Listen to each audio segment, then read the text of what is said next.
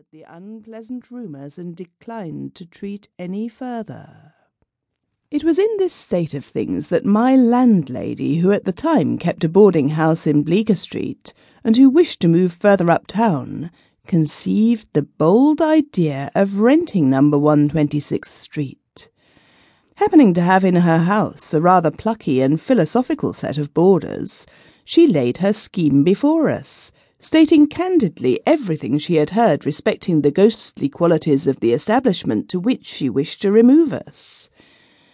With the exception of two timid persons, a sea captain and a returned Californian, who immediately gave notice that they would leave, all of Mrs. Moffat's guests declared that they would accompany her in her chivalric incursion into the abode of spirits. Our removal was effected in the month of May, and we were charmed with our new residence. The portion of 26th Street where our house is situated, between 7th and 8th Avenues, is one of the pleasantest localities in New York. The gardens back of the houses, running down nearly to the Hudson, form in the summer-time a perfect avenue of verdure.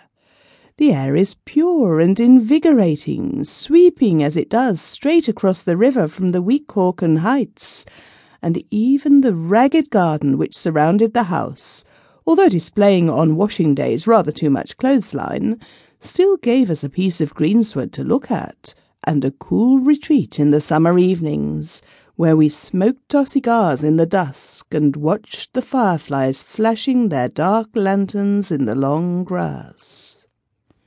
Of course, we had no sooner established ourselves at number 1 than we began to expect ghosts.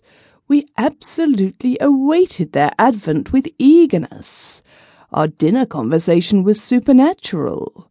One of the boarders, who had purchased Mrs. Crow's Night Side of Nature for his own private delectation, was regarded as a public enemy by the entire household for not having bought 20 copies. The man led a life of supreme wretchedness while he was reading this volume. A system of espionage was established, of which he was the victim. If he incautiously laid the book down for an instant and left the room, it was immediately seized and read aloud in secret places to a select few.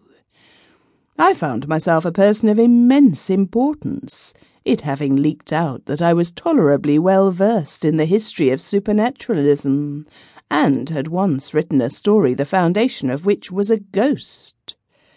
If a table or a wainscot panel happened to warp when we were assembled in the large dining-room, there was an instant silence, and everyone was prepared for an immediate clanking of chains and a spectral form. After a month of psychological excitement, it was with the utmost dissatisfaction that we were forced to acknowledge that nothing in the remotest degree approaching the supernatural had manifested itself. Once the black butler asseverated that his candle had been blown out by some invisible agency whilst he was undressing himself for the night.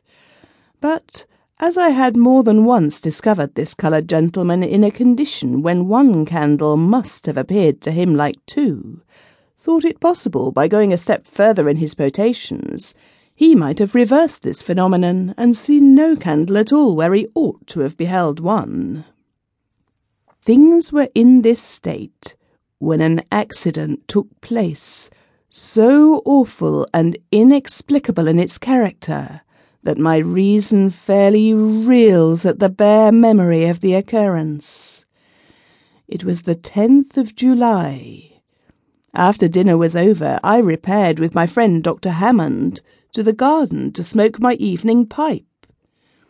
Independent of certain mental sympathies which existed between the doctor and myself, we were linked together by a vice.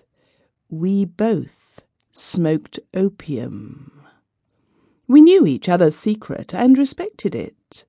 We enjoyed together that wonderful expansion of thought, that marvellous intensifying of the perceptive faculties, that boundless feeling of existence, when we seem to have points of contact with the whole universe.